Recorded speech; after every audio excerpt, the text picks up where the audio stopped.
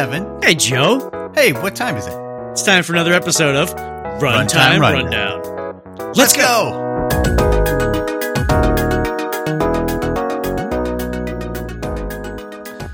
Hello, welcome back to another episode of Runtime Rundown, the show where we read the web dev news so that you don't have to. I am Joe. I'm a front-end developer. That is Evan over there. He's also a front-end developer. Evan, you want to say hello? Hello. Welcome back. First off, I'm going to start real quick.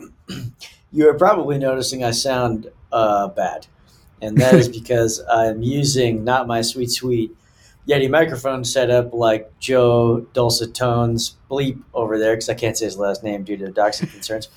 But I am using my headphones. So I just had to give that mea culpa now. I am sorry in advance. That's all I have. That's my whole intro. You sound great. Let's see. So today we are going to be doing an episode on visual regression testing, so that you can look forward to that. Before we get into that, let's see. What did you do this week? Go. Oh, man, I've been stuck looking at the same bug for days, and I'm going insane. And here's the worst part. I have something that works, but I cannot explain exactly why it works. That's the worst. And this is just a web of lies in React at this point. It's like queries calling, or hooks calling hooks, updating things. There's like an enormous amount of profiling, debugging, console logging. I've also been diffing outputs of console, because we're talking about console logs of like hundreds of lines of JSON stringified maps of arrays, and comparing those to figure out differences between things. I've really stretched the limits of my mind on this, and it's like such a simple thing, but this is the danger of React, and in end stage reactalism, like capitalism, reactism. End stage reactism is just it's like an irrevocable web of complexity sometimes, and that's the tough part. Is you go to the profiler, you're like, why is this happening? And then it's re-rendered like 452 times in dev, because React Dev double renders everything anyways. And then you're like, okay, it's updated because of this hook number 109. And you're like, oh, cool. And then you go back to your components to see what is hook 109. And it's just like context. You go, oh, fantastic. Like, what did it update to and from? There's just, sometimes I miss Redux. I know that's crazy to say. Yeah, Redux, it definitely has, you say what you want about Redux, it has some nice dev tools, a nice way to trace down what's going on in your app. Yeah. Deterministic state updates. Yes. That's Anyways. Right. So that's where I am. I'm on the edge of being a madman. And, nice. How about you, Joe? What did you do this week? Go. This week was good. We did one of the things I love to do every fall in New England, which is we went apple picking with my 5-year-old and his best friend and our family friends, and it was so fun. I love apple picking. They reopened the like the kids area with like they have a barn and like all this like stuff they can play on, a little train they can ride around. It was a beautiful day. It was a great way to spend a Sunday, and we have a bunch of apples now. So we're gonna make applesauce, maybe some apple pie, maybe some apple crumble. I had an apple today. Ooh. We got some Asian pears, all kinds of good stuff. Apple crumble is my number one favorite dessert. Wow. It's followed closely by key lime pie. They're basically neck and neck, 1 and 1A. But man, I love an apple crumble. So if you end up making one, I'm just saying, don't forget about your co-host. Yeah, I'll smush it through the screen into your face. I live nearby, man. I can just go get it. No, but that takes all the fun out of it. That's true. Yeah. So all right, should we jump into this article? Let's do it. What are you reading?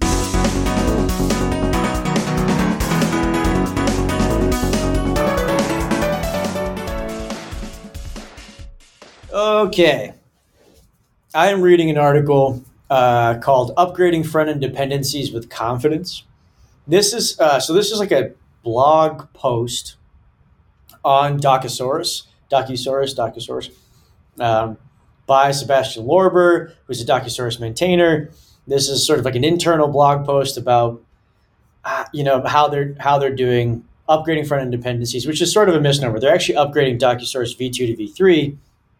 The dependencies they're upgrading are really big ones, like MDX v2, React 18. So yes, it's a major for Docusaurus. A lot of it is going to be NPM dependencies, and they were looking at how to do that while maintaining, this thing that we don't really look at a lot when we're doing tests, which is how things look, particularly like visual, like the visual aspects of Docusaurus in general. If you don't know Docusaurus is a docs generator. It's sort of like a Gatsby or 11D or whatever. You give it markdown, generates your doc websites. I actually love Docusaurus. I love it too. I was going to say that actually. I remember when we were at one of my previous jobs, we were upgrading our doc site from our own internal doc setup to Docusaurus, and I was pretty resistant. I was like, why are we spending all this effort to upgrade to move over to this new system? And when we did it, I was like, oh, this looks beautiful and it's really easy to interact with. And it doesn't sound like a Docusaurus advertisement.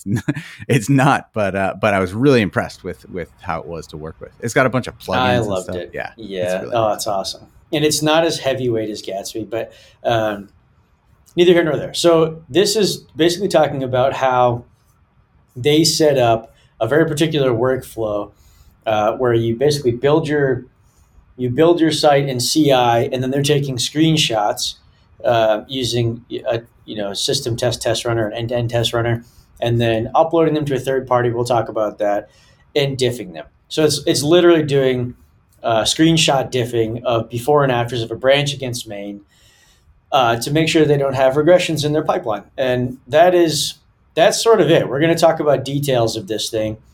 The main tools sort of in play are GitHub Actions for the CI. It's sort of irrelevant what CI you use, but that's the one that they're using.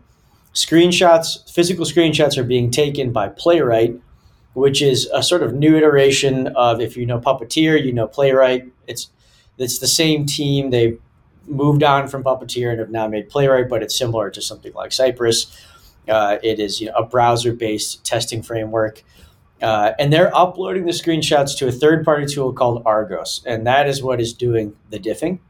And that's probably, we'll talk about that quite a bit. They're doing that comparison there and then returning those back as failures in GitHub Action on a pull request. So let's get into some details, but that's the overall of the article. Yeah, that was a good intro.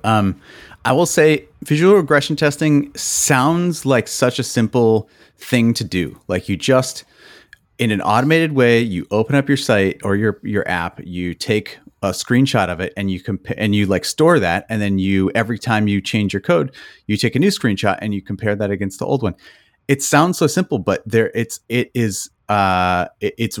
there's a lot of hidden complexity, I think. And it's just, to set it up and to get it set up and running in CI is a lot more work than I think a lot of people realize. And it's the reason why some of these third-party services like Argos exist. And I think there's another one called Percy that I've heard about. Percy is one I read it years ago. Yeah. Yeah. There's some tools that I know Cypress has some built-in or not built-in. I think they're third-party plugins, but they will do some of this for you. But I don't know. All that is to say, visual regression testing is not as simple as it sounds. But it's also, I don't know, I think it can be really important because I see it as actually a really good use of one of these browser-based testing libraries. I've talked a lot in the past about sort of a Jest environment, a node environment where you're running Jest, maybe React testing library, and it's using the JS DOM, so it's using this node-based fake DOM. And in my experience, you can test a lot of behavior with that, but this is where browser-based testing framework like Playwright really shines is where you actually need to see stuff. You need to like take screenshots. It's not a headless test. You're actually looking at CSS, and you're looking at how your app looks and behaves in an actual browser. So anyway, that's what I see as like a good use case of an actual browser environment. Yeah, I'm glad you touched on this. I wanted to talk about visual regression testing as well as a concept before we get into the kind of what's and how's of the article.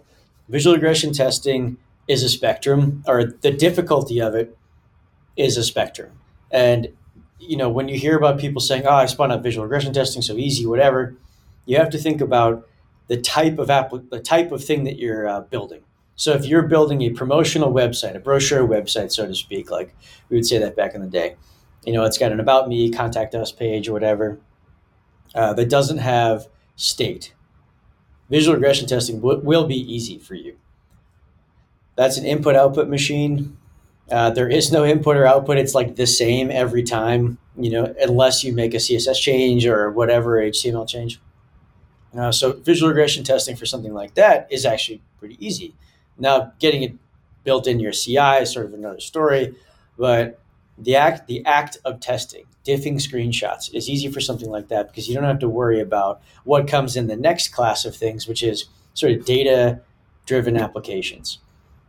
Your average React app has data that goes into it, and now there's a spectrum of those as well. Like if you have a to-do app or something like that generates in-app state, super easy again, probably fairly easy to put visual regression testing in place.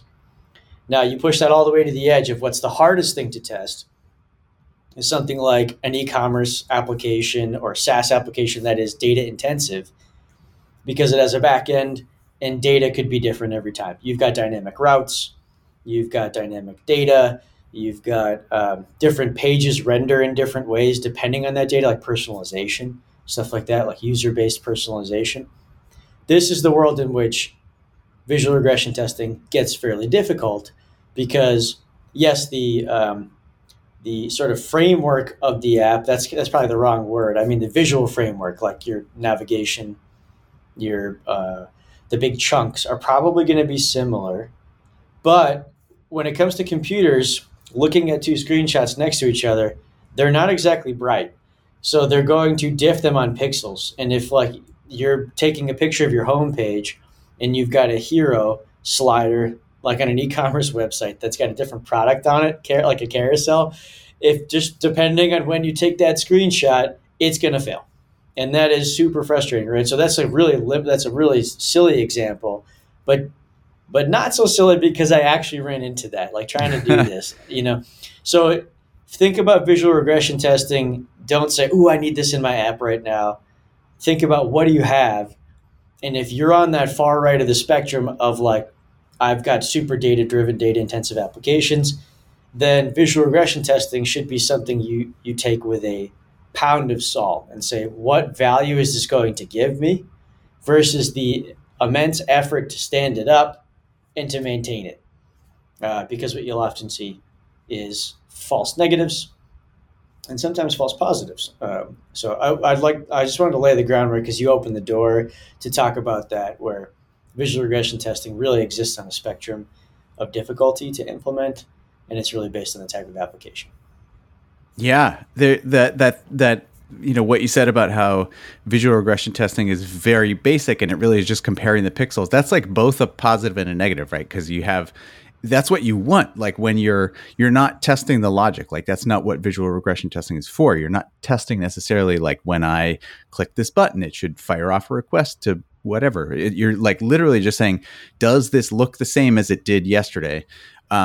Which is good because it's very simple to check the pixels. It's like, okay, do these pixels match up? Or when I change this CSS class, did that actually have an unintended side effect over in this other class or something like that?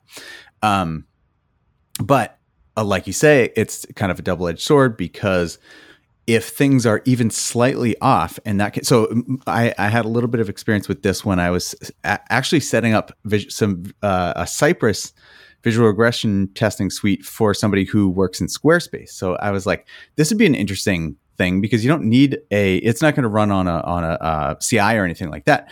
But somebody was working in Squarespace, and I was like, you could just like set this up to run whenever you want to make an update to your site. You could run the visual regression testing before and after. And that was my kind of first experiment with visual regression testing. And I noticed right away that, like, if things take different amounts of time to scroll, like a scroll, if it takes a different amount of time one time versus another time, you have to take that into account because the pixels are going to be completely different otherwise. And there's obviously some like variance. You can give it like this can be, within 10 pixels difference. That's fine. You give it some sort of acceptable limits, but anyway, it's both a positive and a negative. But it's interesting. I like how the article is called "Upgrading Front-End Dependencies with Confidence" because that's something that I've run into in the past, where like when you're running unit tests, you might be testing dependencies, but like probably not. But in some cases, you might. But visual regression testing is a place that might catch more bugs with certain front-end dependencies. MDX is a good example, and they mentioned that in the article. MDX is a tool for converting Markdown and with embedded components. You can use HTML basically in your MDX and React components, and so there's a visual element to MDX. It's not just Markdown text; it's got a visual element too. And so when you're upgrading from say V1 to V2, there is a chance that you're going to break something and not know about it. So yeah, visual regression testing is good for testing when you upgrade dependencies like this, especially major versions. Yeah. I'll get into this sort of first section. I guess we talked about the overview. So I'll get into the workflow implementation. I'm going to keep this sort of high level. You can go to the article if you want to look at this, but if you're looking to do something similar to this in your CI step, like whether you're using a GitHub action or Travis or BuildKite or whatever, you need sort of a take screenshots step. And in that, you'd need to, you got to install your dependencies like normal, blah, blah, blah. But you also need to, if you're using Playwright, and Playwright is great. I love Playwright. I've used Playwright quite a bit. I think it's really competitive in this space. So you'd install Playwright with Chromium. Now that's something to say. Playwright can work across all browsers, but you don't want to install all browsers in your CI step because it's massive. So just like pick one. Like whatever, I guess use your user density. Most people are going to be on Chromium. And then you need to build the website, and then you need to take the screenshots. So that's like running a Playwright test, and then their step is uploading the screenshots to Argos. There's sort of another, you could do something else here. Argos, like we touched on, and I'll get into this now, and Joe, we can talk more about it, is Argos is a third-party service. It's visual testing for modern web apps. You just send them all your screenshots, and they've got like a golden screenshot for that URL, and they compare against it and send back a failure. It's not free. It's free for up to 5,000 screenshots, but I'm going to tell you what, that's going to go pretty quick. And then it immediately goes to $30 a month for like 15,000 screenshots, which again, not that many if you're a team with CI/CD and you're shipping like 10 commits a day, taking 150 screenshots per commit. You're going to bust that very quickly. You can do that math. Anyways, so that's what they do there. I want to stop real quick on Argos, which I don't condone the use of Argos, but that's what they're using, which is they're uploading the screenshots to Argos, and then that's sending back the failure, and that's in the workflow step. So Argos would fail in the GitHub action step or whatever action step that you're running. So it's like yarn Argos upload your screenshots directory that you've taken, and then Argos will return a failure back, probably like, I don't know, an exit code or something like that, and that fails the action. And then in GitHub, if you're using GitHub actions, you're going to see that workflow step fail. And then Argos, as part of that, will give you a little link to go look at your screenshots. It's nice nice and compact and pretty, and then you can see what you want to do. I'll stop there for now. That's the kind of the overarching idea. You take your screenshots, install Playwright or whatever WebDriver that you have. You write a test to take the screenshots in Playwright. Whether it's like Playwright or something. That's when you write the screenshots. How you get those screenshots, we'll talk about, and then you upload them to the thing. We're going to gloss over some of the strict implementation detail. You can go to the article to see how they write their Playwright test to take the screenshots if you want. But I'm kind of wanting to get to this part, which is the style sheet. So there's this little section in here where it says screenshots are not always deterministic. And I laughed a lot when I read that, because that's like, Yeah. It's like, yes. And they said, so, like, taking screenshots of a page twice can lead to subtle variations, blah, blah, blah. So what they suggest here is injecting a style sheet before your test runs. And you can do this with Playwright. You inject a style sheet that hides certain flaky elements. Like in this example, they're hiding photos, avatar photos, iframes, playground preview, mermaid container. Mermaid is like a markdown language that converts to a graph, and they just hide them all with display nones or visibility hiddens. And I thought this was hilarious. What's left on their page? It's like I thought this was funny. Yeah.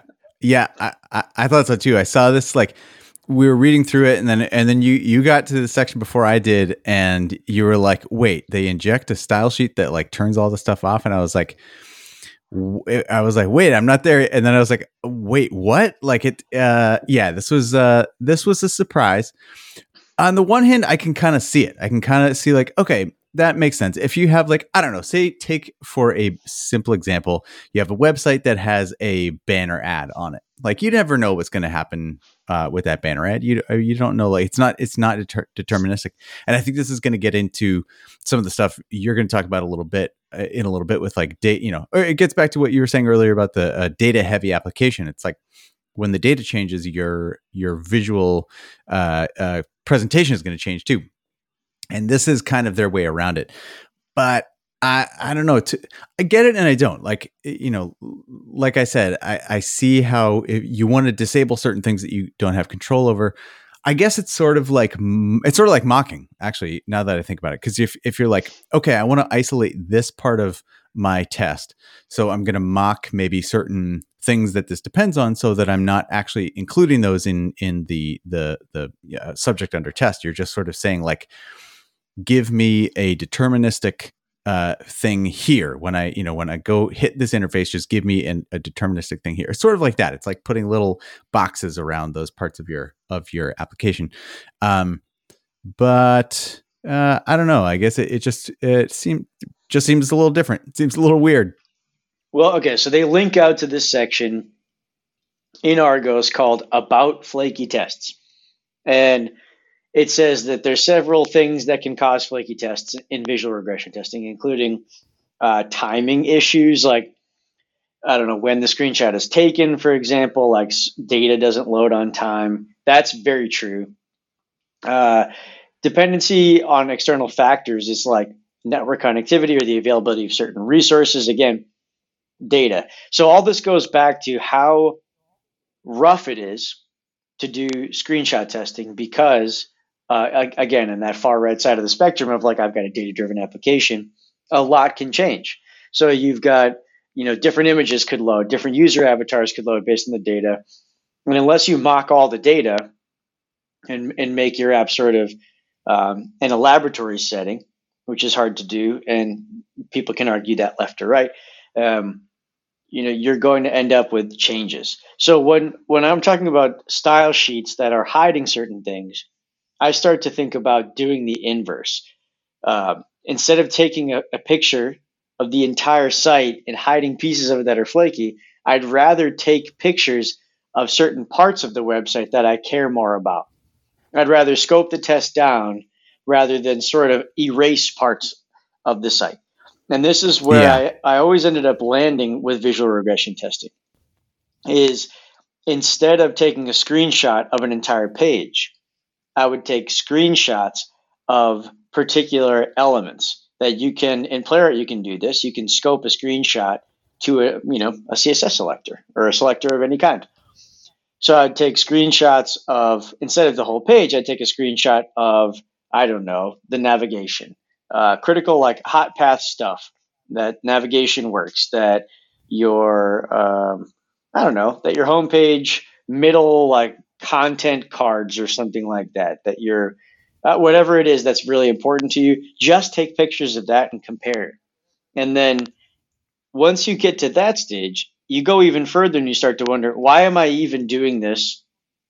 Why am I even like going to the whole page at all? I could probably just screenshot on my storybook tests of those components and eliminate the whole data aspect of it completely, because storybook is, you control the inputs and outputs, and it's just the component gets visually rendered and you can scope it just down to that. So that always, to me, what this style sheet question or part of the article brought me to that eventual conclusion, which I found doing this myself or for companies, was don't take the whole screenshot and eliminate things. Take screenshots that you care about and just care about those things. I was curious to hear your thoughts there. Yeah, I have mixed thoughts about that, because I think that is, I definitely see the advantage of that, of scoping down your tests, whether they're visual tests or not. Like, it's kind of same idea as unit tests. You want to scope them down to the unit that you're testing.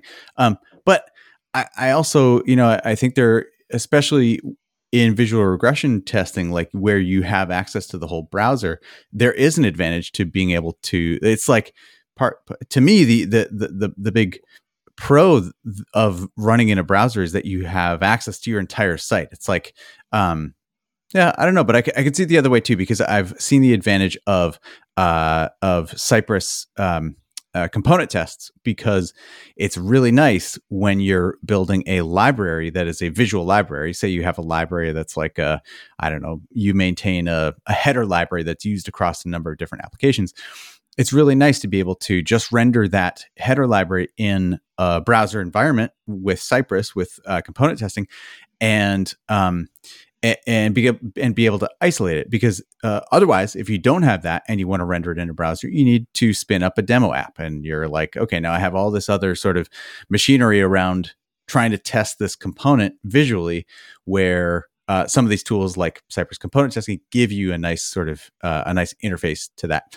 When we start talking about Storybook and like running tests on your storybooks, I start getting a little bit, that's where I start to get a little bit like weird. I don't know, maybe it's just some like hang up that I have, but I definitely have seen that done in the past. I've seen Storybook and tests become tangled in a way that does not strike me as like, okay, it feels like you're getting away from testing the actual behavior of the component, and you're testing the actual behavior of the storybook instead.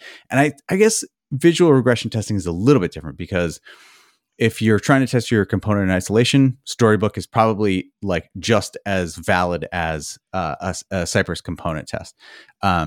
It's a different story to me if you are testing your component's behavior in Storybook, because then you're like, wait, is this actually, if you change the way that your Storybook setup is, then your component might break, your test might break in a way that it wouldn't actually break in production, and vice versa. It might actually pass in Storybook when it would break in production. It's putting this layer in between the component and the actual production environment that I think it does more harm than good, in my opinion. But that's fair. That's fair. And so, yes, and you can make counter arguments too for just this, doing this in general, and in your app without Storybook, that it could pass or fail for reasons other than it should be passing or failing. You could hit it, you get to the application in a very specific state. It could pass. I don't know. I guess it's not quite the same. But if you're using very specific, like for instance, if you're using a certain set of data or certain URLs to test screenshot testing, because you can't really do all of them. This is like in the article, they're grabbing the sitemap and they're grabbing every single URL and screenshotting all. You would like never do that. At least I can't imagine you'd ever do that. So Yeah. you're going to be picking certain things. And particularly if you have a data driven app, you likely have dynamic URLs, because you have like, I don't know, user ID or whatever, like /user/ whatever it is. And those are going to be unique. So you're going to have to pick whichever one you go to. And it's going to be some like cherry picked, mock data, or it's like some testing directory or, testing user or something like that. It's unlikely you're just like picking some random person or picking some random whatever to go do your visual regression testing on. It's going to be cherry picked by its nature. I know I'm speaking sort of vaguely. I don't want to get in too detail, but I think you know what I mean is like you're going to go to a particular part of the website, a particular part of the app, and like test a particular part of it. So that could pass or fail because the data is cherry picked, where if you go like any other data might break it. So I think all of this has grains of salt. That's all I'm saying. Yeah, I think that's a good argument. I would also say, I don't know, the way that I think about browser testing, and now that I'm thinking about it, visual regression testing falls into the same bucket. I think is like I think about my mental model of testing is sort of like a core. It's like a sphere with like a core, and then, or whatever, concentric circles maybe. So the innermost circle is the kind of the most valuable test. We've kind of talked about this in the past, where we talk about we test your highest impact business logic first, and then the next ring out is less valuable, or not valuable, maybe like less high impact, and you just kind of keep going out. And what that mental model does for me is it's sort of like, okay, my tests should be building on each other rather than completely independent. So like I get a certain amount of confidence from my unit tests, and then I get a certain more amount of confidence from integration tests, but like I don't need to do integration tests for a lot of the stuff that I've already covered with unit tests. And then browser tests are a layer beyond that. It's like I want to use the browser test for things that I need the browser to test in, and I don't need to kind of cover the same ground as a lot of the tests that I've used that I don't need a browser environment for. And then visual regression testing is kind of I guess it falls into the same category as browser testing, because I guess all this boils down to, you don't want a million visual regression tests, because I could see visual regression tests as, for all the reasons that we've talked about, because they tend to need to be like pixel perfect. They sound like they can be really flaky. Anyway, what I'm trying to say is, like, if you're using visual regression testing as your primary testing, you probably are going to run into a bunch of flaky tests because of what we've talked about, where they're pretty basic. Like they try and do pixel perfect test comparison, and so like the more tests you have, the more likely that something is going to go wrong there. Yeah, that's totally fair. I wanted to keep moving a little bit because we're running a bit long on this, and that's after we're talking about scoping down or scoping up, whatever, is this little section they have on making it cheap. And I'd love to talk about this because the path that they chose in this article, which is they grab every single path name found in the sitemap.xml with Playwright, and they take a screenshot of every single one and send it to Argos. Those two things, sitemap.xml, every path name, and Argos, are expensive. So Argos charges by the screenshot. The sitemap.xml is going to yield a lot of path names, particularly if you've got, I don't know, a lot of data and like unique URLs per data. So you could end up with thousands or hundreds of thousands of pages or something like that. They picked like the most expensive option, the Cadillac option. And I would argue if you have a failure, I don't know who the hell is going to go through all of those screenshots to look at them and figure out what happened. So the making it cheap section is limiting the number of path names. Let's start there. And that's like, instead of going to the sitemap.xml, pick some specific path names, like the ones you care about. Like you've got your home page, you've got one or two of, you got like a user profile page, you've got your, if you're talking about e-commerce, your browse grid, one of each of these things. Because really what you're looking at is just to get some confidence that the main things that your users touch don't look fundamentally different in a bad way. It's not that every single page is exactly the same, because I think that's unrealistic. It's that the main things don't look very different, and if they do, that you know about it. So limiting the number of path names. And then the other part is don't use Argos. So that's it says right here, external tools can be expensive. First off, Argos seems expensive, and they're not the only one. There's Percy. I think that's it, really. But all they do is what you can do yourself. They just put a bunch of crap around it, which is Playwright itself offers visual comparison. You can take a screenshot, and it runs just like snapshots. You take the screenshot, and then you can compare screenshots. So you go to a page, and you'd expect the page to have a screenshot, and you can actually decide the max difference in pixels, how many pixels you're willing to have different between the two images before you throw an error, and it will pass or fail the test based on that.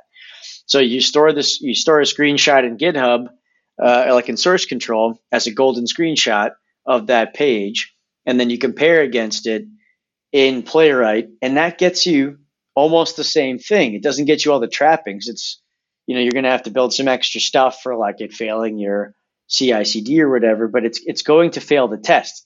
That alone is enough. If you already have, like, if my tests fail, then I know, then this is going to just get you further. And you could probably dump the failure screenshot somewhere and look at it. So yes, Argos and third-party services give you some of that nicety out of the box, but it's not required for like a minimum lovable product, not even viable. Minimum lovable is like, you're going to get something that's good for you, which is diffing, some basic screenshots on some of your pages. Start there and then scroll up or scale up.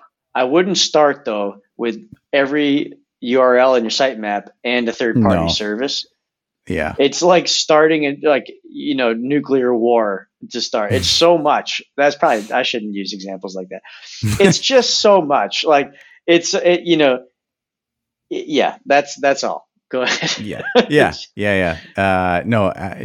like, I'm not even going to try and come up with a metaphor because I think it's pretty clear what all of the various things. It's like, I don't have anything else on this article. Should we? Did you have any final thoughts? The conclusion here is just kind of like I have one last one. Okay, cool. Yeah. The one last thought is, again, on making it cheap, is if you're going to run visual regression testing, you don't need to run visual regression testing on every pull request. A lot of PRs have no visual changes whatsoever.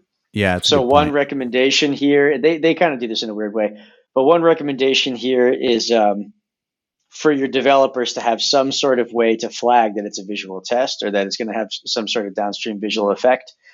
Not that we can always guarantee that, but for the most part, you could say, something like conventional commits. If it's, a feature or something like that, you could label it in a way maybe to say it's visual. But if you're like changing your, I don't know, a type, like a type policy or something like that in your cache in Apollo or something, you really probably don't want to run all of your whole suite of visual regression testing because it's going to slow down your pipeline. So that's like the last thing is, as part of that first delivery, which is get some screenshots, diff them yourself if you can, and eliminate some of the flaky aspects on the screen like we talked about with CSS injection, or pick certain elements to look at, is only run them when you need to. You can start wide and get narrower over time, but definitely don't run them on literally every pull request. Yeah, and GitHub Actions I think makes this super easy. Like you can use, yeah, like you said, you can use labels, you can use like a some kind of file matching glob, something like that. But yeah, it's really easy to kind of like narrow down only running these tests when you need to. Cool. Well, if that's it for the article, then we can jump right into what are you learning? What are you learning?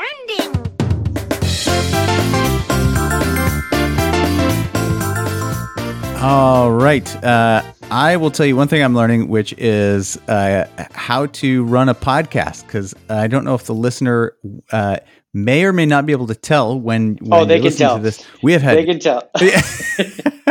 We have had many technical issues during this episode. This has been the most difficult episode to get through, and we have at least twice or three times said, should we call it? Should we just bail? And dear listener, I will have you know, we are not going to bail on you for this episode. No, we will not bail. Although my computer might die soon, so we need to go quickly.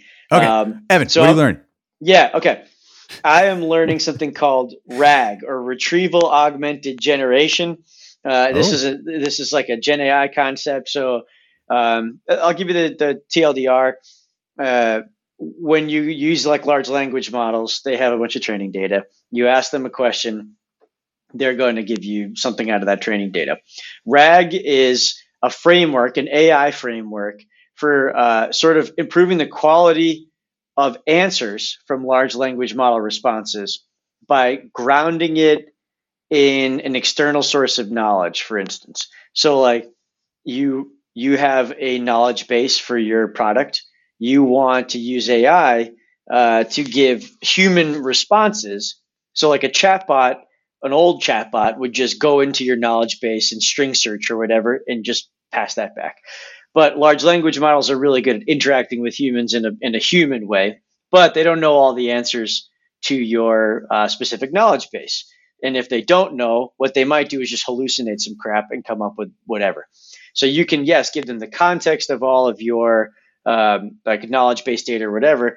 But for the most part, if you don't use something like retrieval augmented generation, it could still hallucinate an answer that is not in your knowledge base. They'll be like, oh yeah, just do blorp, and then it's completely wrong. So RAG is a way to sort of bind an LLM to a specific data set, which I think is pretty interesting. So that's it. Yeah. What are you learning? I am learning. Well, I'm kind of relearning Svelte through SvelteKit. So I used to write more Svelte than I do nowadays, but I wanted to take a look at SvelteKit because I was interested in how it compares to like Next.js and the other frameworks that are out there, and so I spun up a new SvelteKit app. And it's cool. Again, like whenever I jump back into the Svelte ecosystem, I'm like, oh yeah, this is like just a nice experience. It's really it's just nice. That's all I could say about it. I was listening to Syntax the other day because they were talking about Svelte. They I think they did a whole episode on Svelte. Some of the stuff they were saying, I was kind of like, well, yeah, this stuff is just like a given. You know that you're going to be able to have these like built-in routing, what's called file-based routing, and your server-side rendering, your data fetching on the server before it gets sent to the client, and these built-in API routes. And then I kind of stopped and I was like, well, like this is wild that I'm sort of being like, yeah, you're just kind of rehashing. This is all old news. Cause like 2 years ago, maybe that was like, there was one framework that was doing it and it was Next.js. And it's kind of neat that like now we have a bunch of these frameworks that, I mean, they're pros and cons because now we have a bunch of these frameworks that you have to learn or whatever, but it's kind of cool to me that it's become a little bit like standard that you get all of this kind of, I guess, quality of life stuff. Of course it comes with trade-off of complexity, but anyway, getting back into Svelte, I built a little typing app for Rowan. So he's like, he wants to learn how to type a little bit. So I like made this app, and it's got like a bunch of words of things that he likes. So it'd be like Sonic and Mario, and he's into Pokemon right now. So I got a bunch of Pokemon. I got all the Ninja Turtles are in there. Their names are really long, so those are harder for him. But yeah, so like the word will pop up, and then he will type it out, and then as soon as he finishes it, the picture pops up. So it's like a nice little reward. And Yeah, it was fun. It's like Nice. a fun thing to build, and I'm enjoying SvelteKit. Yes, SvelteKit. Great. I loved everything that you said, and I'm so glad that you're learning it. And can we just get to the good news, Let's please? do it. Let's do it. Listeners, this has been a tough push episode. It's a good thing nobody's paying us to make this podcast. I'll say that. That's true. We would be sweating. Here's our goal.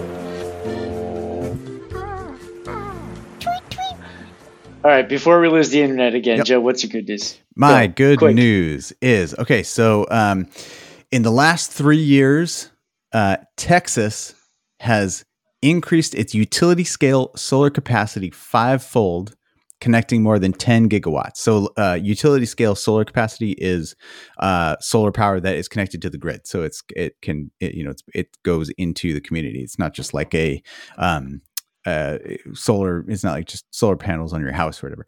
So they've connected more than 10 gigawatts, and it says it's likely. So I was going to say it's fastest pace. It's likely the fastest pace of renewable energy capacity expansion anywhere in the world outside of China.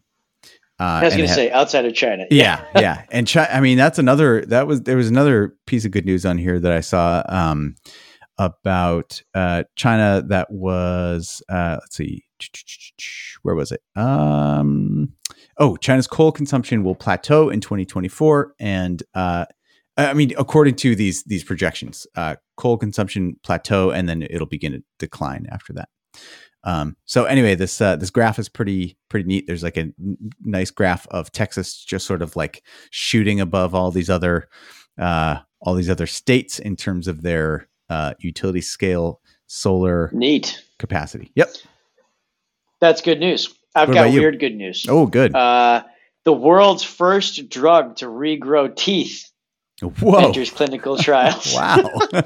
I don't know why I picked this one. I like it. But there's a drug that was able to regrow adult teeth in mice, discovered by a scientist named Takahashi in Japan. There's like you can basically regrow teeth from buds, which is pretty cool. There's a lot of people who never grow their teeth, or their teeth get knocked out, and you can just regrow them. That's my good news. Nice. That is good news. That is good news. For the people who don't have teeth, that's pretty cool. My hope is that next they come up with something that can regrow hair, because I am non-willing participant in my hair going away. Yeah, that's not enough people doing research into hair loss, hair regrowth technologies. That was sarcastic. Was a joke. That was a joke. Okay. All right. Let's get out of here before this connection drops again, before this podcast gets any worse. Okay. I apologize, dear listener, for the fact that this is going to be very weird. Our internet dropped a million times. Also, my microphone quality was different the entire time. Oh man. We're sorry, but stick with us, because hopefully our content is mediocre enough that you'll stick with us through these problems. If not, and you're mad at us, go to runtimerundown.com/suggestions and leave a little note and say you guys suck. If you like us, go any podcatcher of choice, Apple, Google, Pocket Cast. There's a million of them. Go on there, give us 5 stars, and tell your friends. That's the most important thing. Let them know about the podcast. We're doing our best. In my opinion, syntax is falling off, so there's an opening there. And we're just going to slide right in. That's all I got, Joe. What do you got? Nice. I want to say thank you, dear listener, for tuning in again. I also am sorry about the quality of this show. We'll see how it turns out. And I hope you have a great week. And I hope you have a great week too, Evan. And we will see you back here next week. See you next week.